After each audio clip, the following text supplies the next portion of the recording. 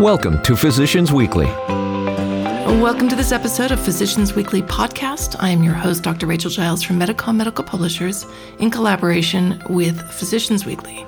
The Physicians Weekly podcast provides thought leader insights on the latest medical news, clinical trial coverage, and advances in medicine and healthcare.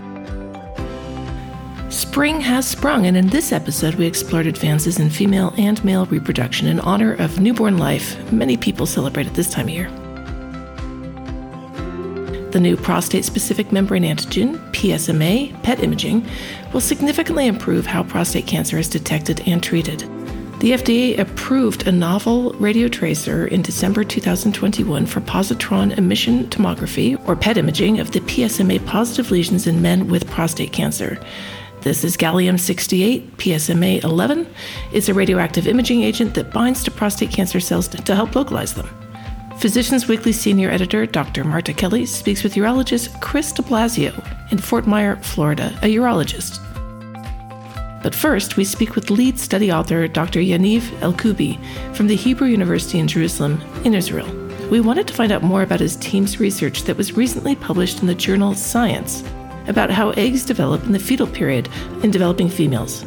Keeping with the spring theme, this involves a chromosomal bouquet formed by microtubule fibers, which is necessary for proper oocyte development. When perturbations in this structure occur, infertility or miscarriage results. Join us in this review of how eggs are formed to get in the groove for Easter. Enjoy listening. Okay, today we're here with Christopher de Blasio, MD, who is a board-certified urologist and urologic surgeon in Fort Myers, Florida. Welcome. Hi, thanks. Thanks for having me. Today we're going to talk about PSMA PET, which is a precise and effective method for detecting metastatic prostate cancer. Could you give us a little rundown of describe what PSMA PET is to our listeners? Sure. So PSMA PET scan is a special imaging technique that identifies a protein called PSMA that's exhibited on prostate cancer cells. And so it differs from traditional PET scan, which used how quickly the cells would metabolize a certain material as a marker of activity. So what's really neat about PSMA is that it's really isolated to prostate cells. And so it's been really novel for diagnosis and treatment of prostate cancer patients with advanced disease.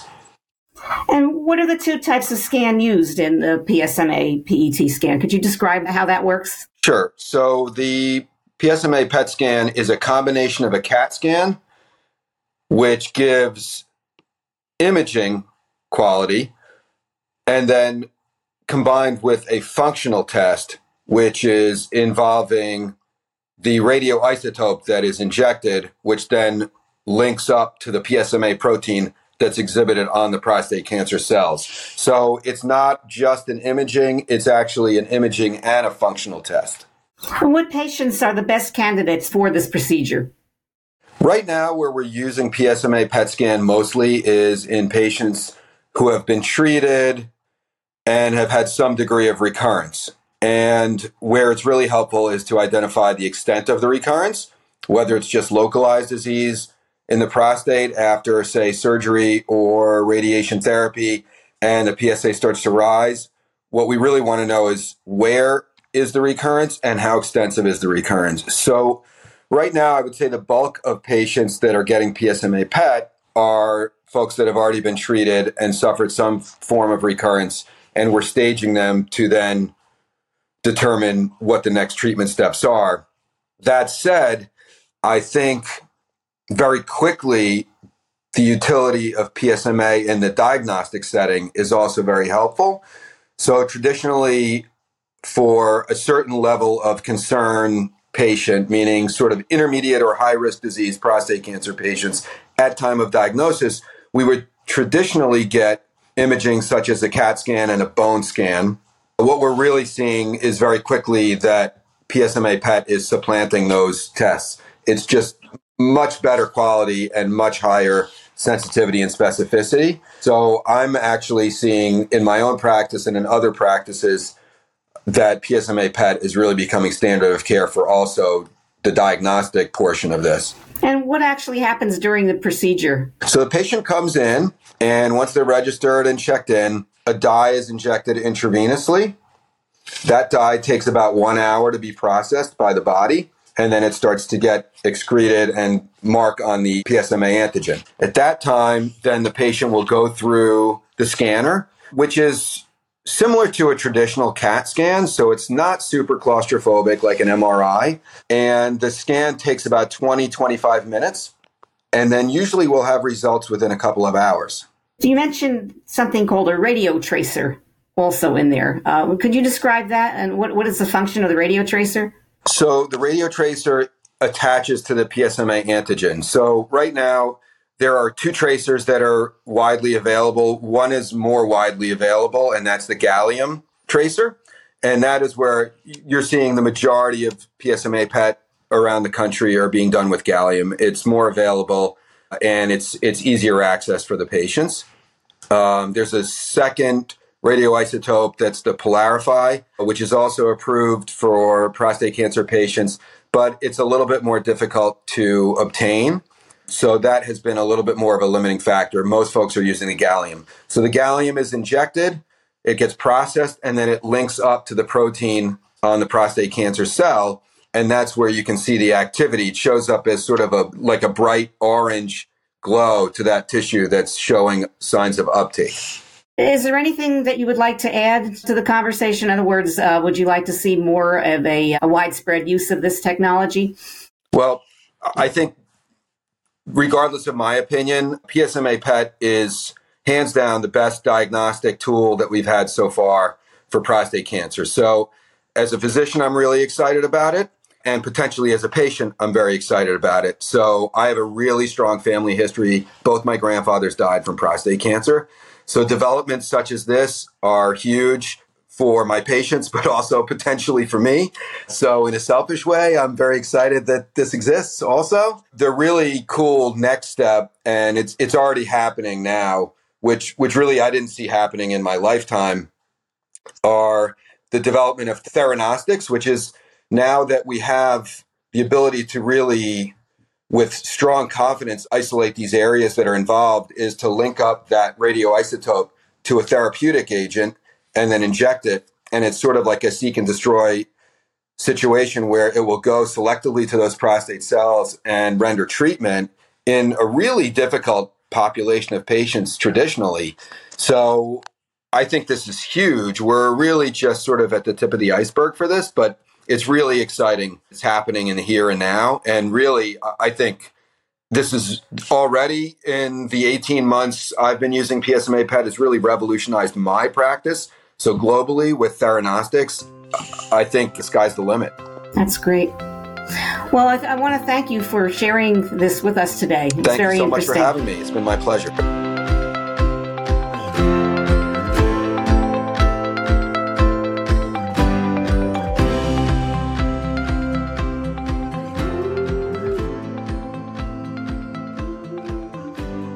So, hi, thanks so much for joining us, Dr. El-Koubi. Could you please just introduce yourself briefly? Thank you. I'm really happy to be here. My name is Yaniv El-Koubi from the Hebrew University of Jerusalem School of Medicine, where I run my research group investigating early stages of oocyte development. So, fantastic. Thanks for joining us. Can you just tell me a little bit about your research in fairly simple terms? I know that you're studying oogenesis, and I think we need a little crash course on developmental biology here.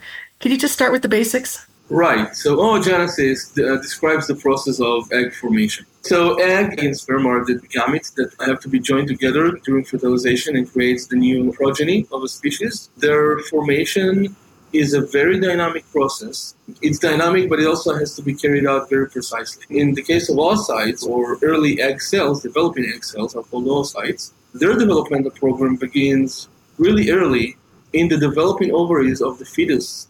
So when the female is still a fetus in her mother's womb, this is where this process begins. During these early stages, it generates the follicles that will then be ovulated throughout the ovulation cycles later in life. So it begins very early during development, but it's an ongoing process.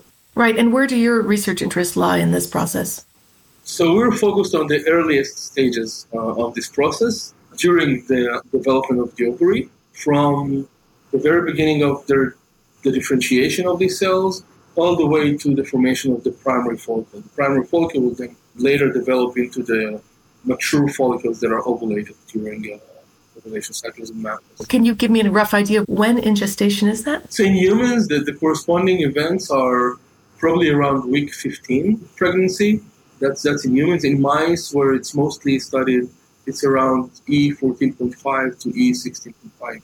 But relatively late in the development in mice then. A little bit development in terms of the development of the body and the organs. It lags behind the other organs, but it's still early in terms of the life of the developing individual. Right, and so at some point, there's a symmetry breaking, right, in the oogenesis. Describe that process for us. Right. So study this process in the zebrafish as a model. One of the challenges is the fact that these processes are actually executed in the developing ovary and are not really accessible for research for obvious ethical and experimental reasons. In the zebrafish, the developing ovaries are much more accessible, and they execute a very similar program to oogenesis as mammals and humans. Processes, the regulators are really conserved. So just to get this straight, in zebrafish, the eggs are laid and then they're fertilized, correct? Correct. And so the oogenesis happens long before that, but you can open the ovaries of the fish and access the developing ovaries. Right. The process that the egg undergoes during the oogenesis program is very similar to what a human egg would undergo. A major difference is the fact that zebrafish females continue to produce eggs throughout life. So there are no specific ovulation cycles. They generate eggs de novo all the time, and they can lay them all the time, which makes them really attractive as an experimental system. The processes we are focusing on are far more accessible during the juvenile development of the fish. So very young fish. We have all the early stages of development laying in the ovary. The ovary itself is clear and transparent and flat, so it's a heaven for microscopy. So we can really get a deep look at all the stages of development in high resolution in space and time. The symmetry breaking that you mentioned is leading to formation of a structure in the oocytes. It's called the Volbiani body. This Volbiani body is really conserved in oocytes from arthropods and insects all the way to humans. In mammals, it's been implicated in the formation of the follicle, but there are not enough tools, experimental tools, to really dissect the function and regulatory mechanisms to control it. In zebrafish, the Volbiani body serves an additional function in polarizing the egg in a manner that's really important for later embryonic development. So in the embryo, there are certain factors that have to localize precisely in one position in order to pattern the embryo. So one of the major questions in embryology, right, is how do you get from one symmetric cell, the egg or fertilized embryo, into a complicated body with anterior-posterior axis, dorsal-ventral, and so on. So a lot of this information comes from the egg, and it's delivered to the right place early in egg development by this Volbiani body. And we could characterize its formation. It's been identified 180 years ago, almost, first in spiders, but the mechanism of its formation were unknown. We were able to identify the symmetry breaking of the oocyte and then the maturation of these organelles in the early stages. How is that regulated exactly, or is there anything more you want to tell me about that? Right. There's a very unique organization in the oocyte at its early stages of development that actually has to do, or traditionally has been investigated in the context of the process of meiosis. So the organization of chromosomes towards fertilization, right? So every gamete in the sperm and egg must have a half of a set of chromosomes, the paternal and maternal chromosomes, for successful fertilization, where they generate the new genome of the embryo. This process has to be carried out very precisely. Defects in the organizational chromosomes are the leading cause for miscarriages and infertility. However, we still, because of the reasons I mentioned earlier about the accessibility of these early stages to research, we still don't understand those defects because we don't know enough about the natural process. We had another discovery that is directly related to this, but what happens is that there's an organization in the oocyte where chromosomes are really taking a specific shape where they're organized with all their ends at one end of the nucleus, looping the rest of the chromosome to the other side in a configuration that looks like a bouquet of flowers, and therefore it's called the chromosomal bouquet. And this bouquet configuration is really at the heart of the meiosis event. So chromosomes, in order to organize to form half a set, they need to meet their homologue, switch some fragments, and then continuing their development. So in order to find their homologue, they really have to move in space. And the mechanism that makes them move in space is the fact that they're tethered to the nuclear envelope on their ends, and on the nuclear envelope connected to a network of microtubules, cytoskeletal elements, molecular cables sort of, that wraps around the nucleus.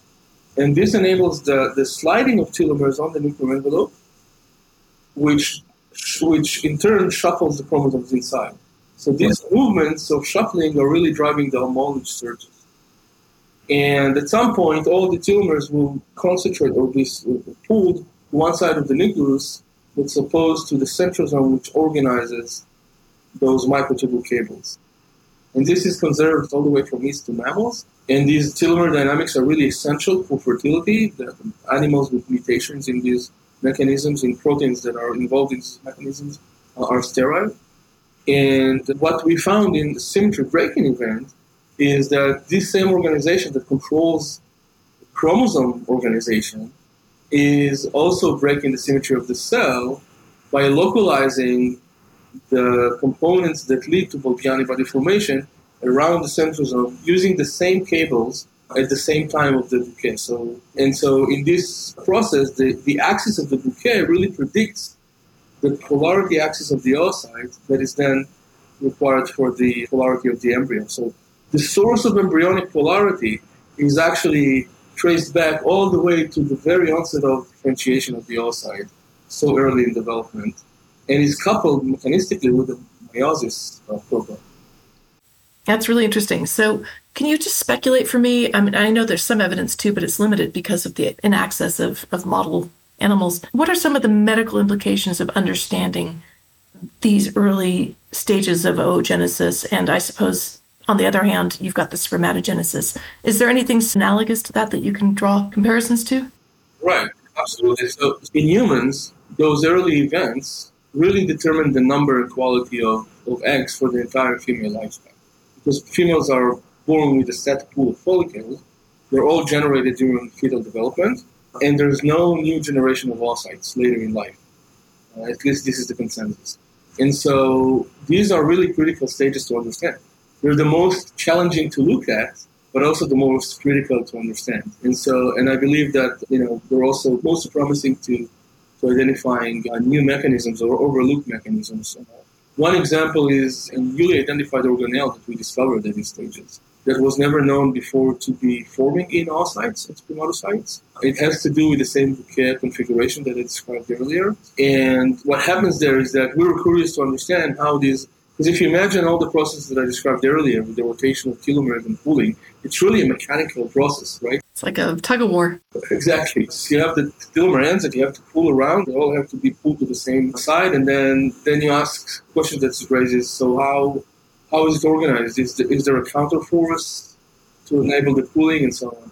And so what we identified is exactly that. We identified an organelle that's called the cilium, which is a microtubule-based organelle that grows from the cell centrosome and extends extracellularly, like a little fiber or antenna from the cell. And we found that it connects to the centrosome at the same time that this cytoskeletal cable system is being built around the nucleus.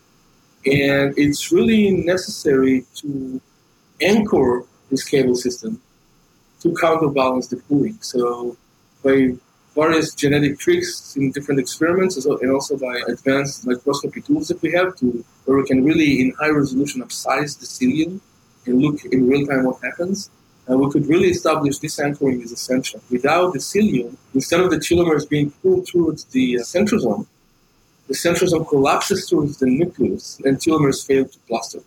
So you really need this anchor to mechanically hold and counterbalance these rotations. And when the telomeres fail to cluster, their pairing is abrogated. Eggs can die, ovaries fail to develop, and females develop as infertile.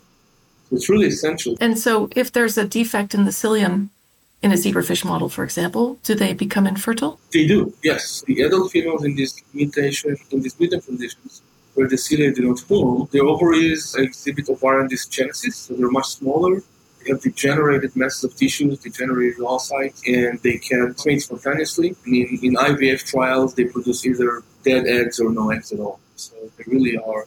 Yeah, okay. So have you been able to, or has anyone else been able to apply some low-dose paclitaxel or some kind of microtubule stabilizer to see if this would perhaps support some of these processes? That's interesting. We mostly tried to perturb the process, what goes wrong, right? We did not do that, yes. The next challenge is to really decipher the mechanism of actions of the cilium. So we hypothesize that it has common ciliary machinery, like many other cilia, but cilia often shows cell type specific composition and regulators. So we really think that there are specific regulators to allow this unique anchoring function, and we're hoping to get to them, and then we'll be able to manipulate this further.